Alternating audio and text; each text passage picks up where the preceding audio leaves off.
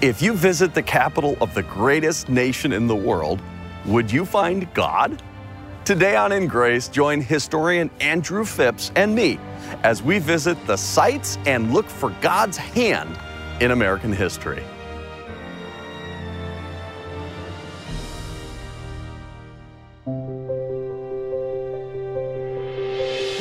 Welcome to InGrace with Jim Scudder Jr. He is the senior pastor of Quentin Road Baptist Church in Lake Zurich, Illinois, as well as the host of InGrace Radio and TV. Hi, this is Jim Scudder, and welcome to a very special and patriotic episode today here on InGrace. As we are the day before Independence Day, Monday, July 3rd, I thought it would be wonderful for us to reflect a little bit about God and his involvement in the foundation of this great country. We're getting away from that idea, from the understanding that God was integral in the founding of America. And most people today don't know about it. Many people don't want to talk about it or act like it doesn't exist. But God is literally etched into this nation. What we're going to do today and tomorrow is take you on a tour of Washington, D.C., and we're going to ask the question, can you find God in Washington, D.C.? And today I'm going to be joined with my friend, historian Andrew Phipps. Andrew's an amazing man. I just love his voice. I wish I had a voice like his. But more than that, I love his knowledge of what the founding fathers said and what our presidents have said about the involvement of God in the foundation of America. So I think you'll be pleasantly surprised, or maybe reinforce what you already know, that God was very much involved in the foundation of this country as we're celebrating our freedom again this week. We believe that you need to get some resources that will really help you understand how important it is that we get back to our foundation upon God. So we've got some great video series that I'd like to send to you. Number one is a video series called The Secret to America's Greatness, where I take my grandkids on a quest to try to find the secret to this country's greatness. And we take them all over the United States, show them some of the beautiful places that we have here, Colorado, the Pikes Peak area, Colorado National Monument, Grand Canyon, Arches National Park, the Redwoods in California. And we take them on this journey, but we don't stop at our natural resources and our natural beauty. We go and try to find, why is America great? Not just because of our resources, but because of God. So then we go to Washington, D.C., and we go to Baltimore, and we tell the story of why America is great. And that's because of our foundation upon God. To get this video series, it's brand new. All you have to do is make a gift of any amount to InGrace, and then you will receive The Secret to America's Greatness, either by DVD or digital download. Now, if your gift can be $35 or more people will hear about Jesus, and we're going to send you two more powerful video series. One is America's Christian History, Did God Intervene?, where we take you to a really neat place in South Carolina, Kings Mountain, and we tell you the story of the real king of Kings Mountain, a turning point in the Revolutionary War. That's one of those stories you will not hear on the History Channel, but we tell it here on InGrace. And then the other part of that video series is done in Philadelphia, Independence Hall, the Liberty Bell, Valley Forge, and we tell you the story of America's Christian history. And then the second video series I'd like to send to you, if your gift is $35 or more, is Can You Find God in Washington, D.C., as we're playing that today for you. So you want to get all three of these important video series.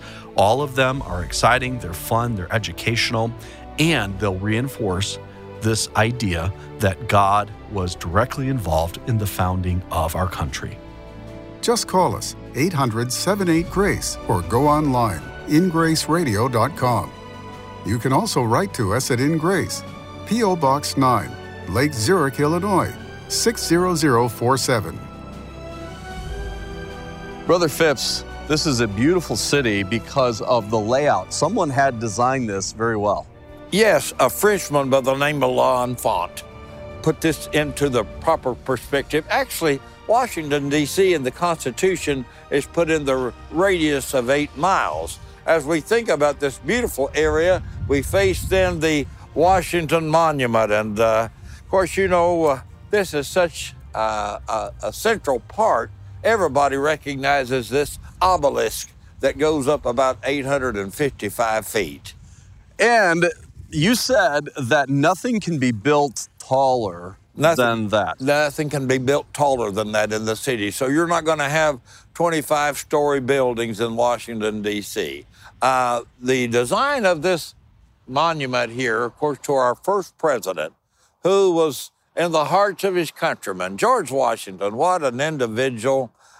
He believed God. He trusted God. He admonished the nations to trust God. He was a very central person, obviously the very first president, and in that respect, never accepted the title of king or nothing like that. He had his career had been a surveyor and then just serving his country as the leader in the American Revolution, and then unanimously being chosen to be our first president. Wow. Pastor, at the Battle of Trenton there, when he crossed the Delaware there on Christmas Eve, by a miracle of God, a fog came in, and just at the right time, and kept their identity hidden. And that's happened on a number of occasions where you see it just seems like it has to be God's providence that he wanted this nation founded. Right. This nation has been, for many years, a light to the world. Right. It has been a place of freedom, and we've been able to promote freedom, and in that, we've been able to promote the Lord God, Jesus Christ, missions. It all really comes back down to this nation's founding. Well, the Bible tells us that where the Spirit of the Lord is, there is liberty. And we're also reminded in Holy Scripture that blessed is a nation whose God is the Lord. We're told that righteousness exalteth a nation, but sin is a reproach to any people. And so I believe Christianity can exist without America, but I don't believe that America will make it without Christianity. The church grew out of adversity, and they scattered abroad, went everywhere preaching the word. And our nation came here, this little fledgling nation. We didn't have really a chance against the greatest empire, the British fleet. The sun never sets on it was the motto of that time. But God, in his mercy, granted us victory. And because that servants like George Washington here, where we are today, Pastor, what a great moment in our history and legacy. And I hope that we keep their memories alive. Jefferson was no doubt a genius. I often think of the story that John Kennedy said when he had a reception in the White House, Pastor, and there were very distinguished guests there, literary figures, people from all walks of life. And he said, never has there been so much talent assembled in the White House since Jefferson dined alone.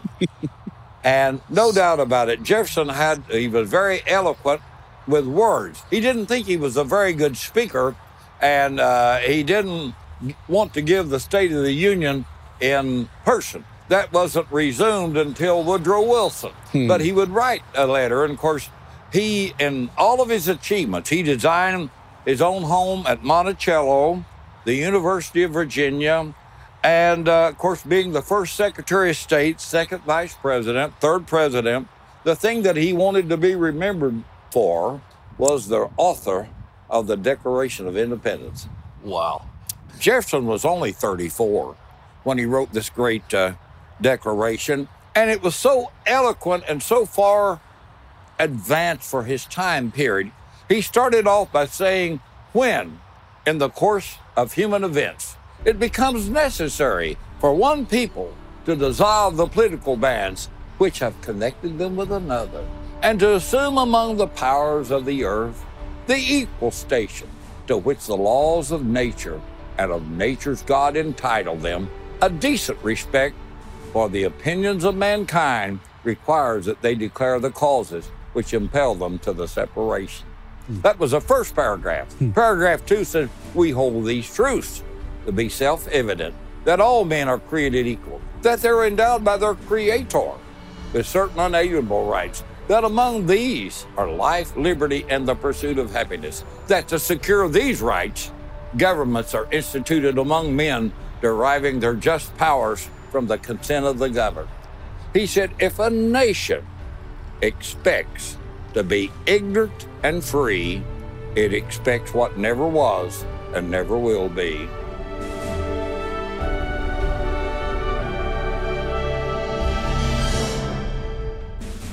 Thomas Jefferson helped with, of course, securing the French's help for America, also helped stop us having to pay tribute to basically pirates. Yeah, right? the Barbary pirates is who it was. But you were just saying that sometimes you have to meet force with force.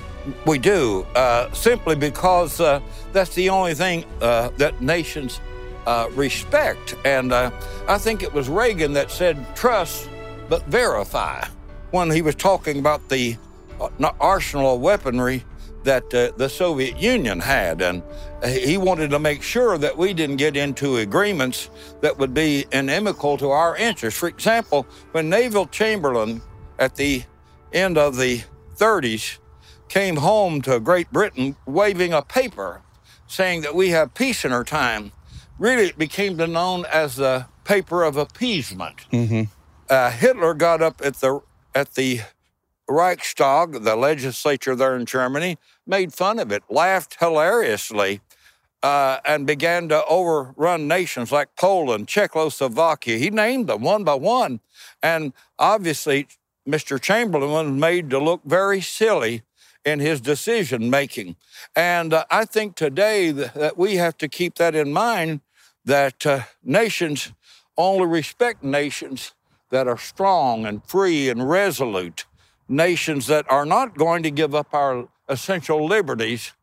As Franklin said, those who give up permanent liberties for temporary security deserve neither liberty nor security. Are you concerned about the direction of America? Do you want to understand the secrets behind America's greatness? InGrace's series, The Secret to America's Greatness, is just what you need. This video series offers insight into America's founding principles. Travel with Jim Scudder Jr. and his grandkids as he rediscovers America's founding principles and passes it on to the next generation. Traveling from coast to coast, he will explore the rich history and values that have shaped our great nation. You can get this series as a thank you when you give any amount to InGrace. When your gift is $35 or more, you'll also receive 2 additional video series, Can You Find God in Washington, D.C.? And Is America a Christian Nation? These videos explore the spiritual foundations of our nation and offer hope for our future. Don't miss this incredible opportunity to learn about America's rich history and spiritual heritage. To support InGrace's mission and reach more people with the gospel, visit InGraceRadio.com or call 800-78-GRACE. You can also write to InGrace at P.O. Box 9, Lake Zurich, Illinois, 60047. That's InGraceRadio.com or 800-78-GRACE.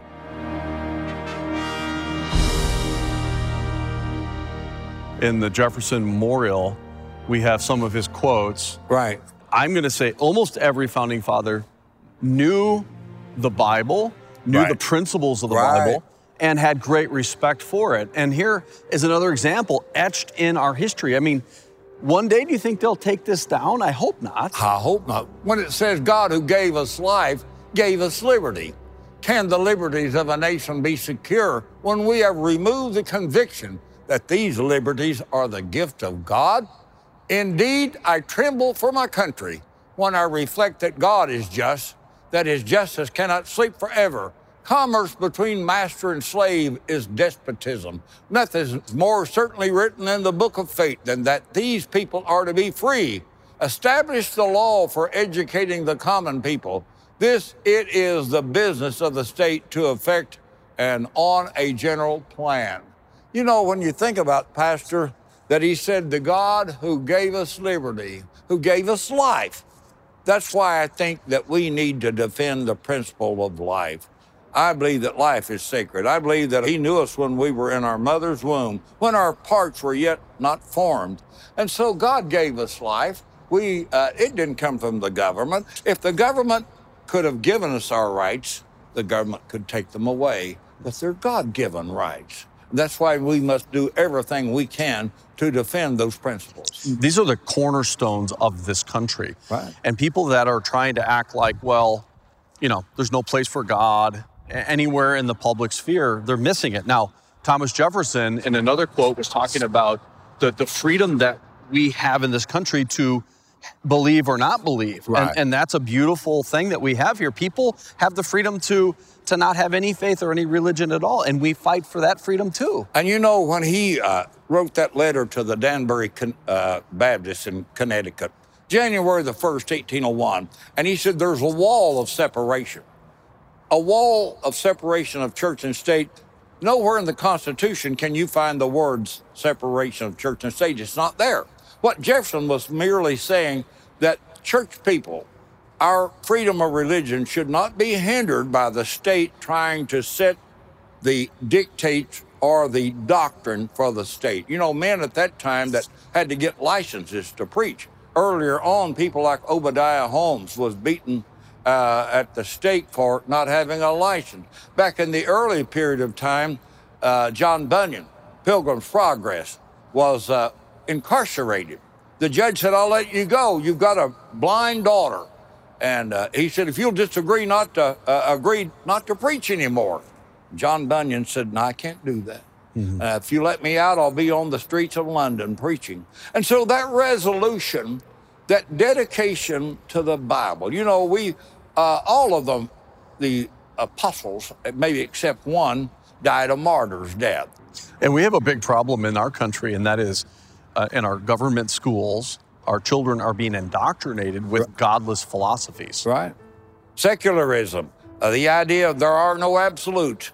Moral relativism, that if you like something, it's okay. Can you believe that earlier on when we had men like Noah Webster and the great educator, they taught people to read out of the Baysom Reader, the New England Primer, and the readings went like, in the letter A, we sinned all. C, Christ crucified for sinners died. Later we went to the philosophy of John Dewey, and John Dewey said man doesn't have a soul. There is no God. And we've seen what's happened. And that's why I like the 10 Commandments. 6 of those commandments deal with man's relationship to man. And the irony is the Supreme Court ruled in one of its utter dictums that could not allow Bible reading or whatever in school because of the 10 Commandments, because the students might read them, obey them, and venerate them. I guess they thought that children reading not to steal, not to bear false witness, that might be injurious to them. How ludicrous. And we've gone so far from interpreting the laws. We went to that Hegel philosophy in Germany, where it's positive legalism, and now even when we nominate what we think are strict constructionists, many of them are in compliance with the idea that if it's acceptable by the society, then that makes it okay. Our founding fathers ruled according to what was said in the Constitution. And could they make it applicable to modern day rulings?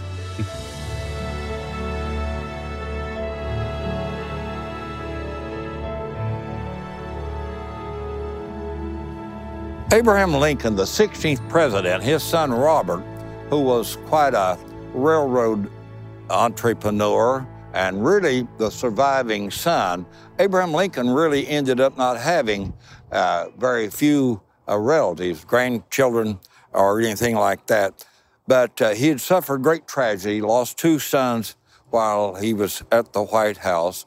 His mother died when he was 7 years old. He was born in Kentucky, came to live in Indiana in his formative years, and then young adolescence, we'd say. And then he went to Illinois, the land of Lincoln. And Lincoln was no doubt a genius. For example, when he gave the Gettysburg Address, it only had 267 words in it. But a gentleman by the name of Edward Everett, who was also from Illinois, gave a two-hour oration. Later, he remarked that he wished that he could have captured the essence of what Lincoln did in his maybe 3-minute address or less. And you know, when he concluded that this nation under God shall have a new birth of freedom, and that government of the people, by the people, for the people, shall not perish from the earth. What a statement. Oh. You know, he wanted to govern his last State of the Union. He said, with malice towards none and charity for all. Lincoln believed in the Bible. He talked about that it was the most precious book that had ever been given to man. And although he had to deal with some depression and his wife had some issues and he suffered greatly. You know, the presidency, other than one term serving in the House of Representatives, is all the political victories that he'd ever had. So he came to power when the states were rebelling and seceding, and but historians put him usually right behind Washington in terms of being a favorite president. What a wonderful individual. It's amazing when we think about his contribution. I really believe that, I think we'll find out that Lincoln was a Christian. I believe that. I know there have been books written about it. Right. A lot of people look at his life and say they see a transition from, when he was a young man, he almost was an atheist in many ways. But the longer he lived, I think the more he saw God and the more that he understood about the Lord Jesus. Right. This is one of the most beautiful memorials in all of Washington, D.C. Yeah. Can you imagine making that decision that he had to make to, even though he knew there would be war, there would be brothers fighting brothers, right? But to sign the Emancipation Proclamation, to say we all are created equal. Right. We should not have this institution that had been around for centuries called slavery. Right. The boldness of that move. Right. And you know, it took the focus from being simply a war to preserve the Union to a war of emancipation, a war of freedom. I really believe that Lincoln thought that people were created equal. Now, he had to deal with this issue, which was so prevalent at the time, but he also made the statement, and it was very prophetic. He said, a house divided against itself shall not stand. And I think he saw the baneful and the harmful effects of what slavery would be. But after the Battle of Antietam, he declared that our focus would be to free the slaves. And no doubt, probably well ahead of his time in so many respects. And for a man to be of limited education, not to be considered erudite and scholarly, what beautiful poetic prose, so to speak, you might call it, that he was able to state, that we could still remember many of his sayings, which are inscribed right here in this beautiful memorial. And you know what I love about this? We have these monuments that are fixed in our nation. Our nation is drifting, but these monuments are fixed with so many references to God, to faith, to the scriptures. And he said, if you give the people the facts, he said, our republic will be saved. And I believe that if we can get people educated, you know, our job is to educate, is to advocate, and also to participate. We've got to participate. We have to. We've got to do our duty. To do anything less, I think, would be sinful.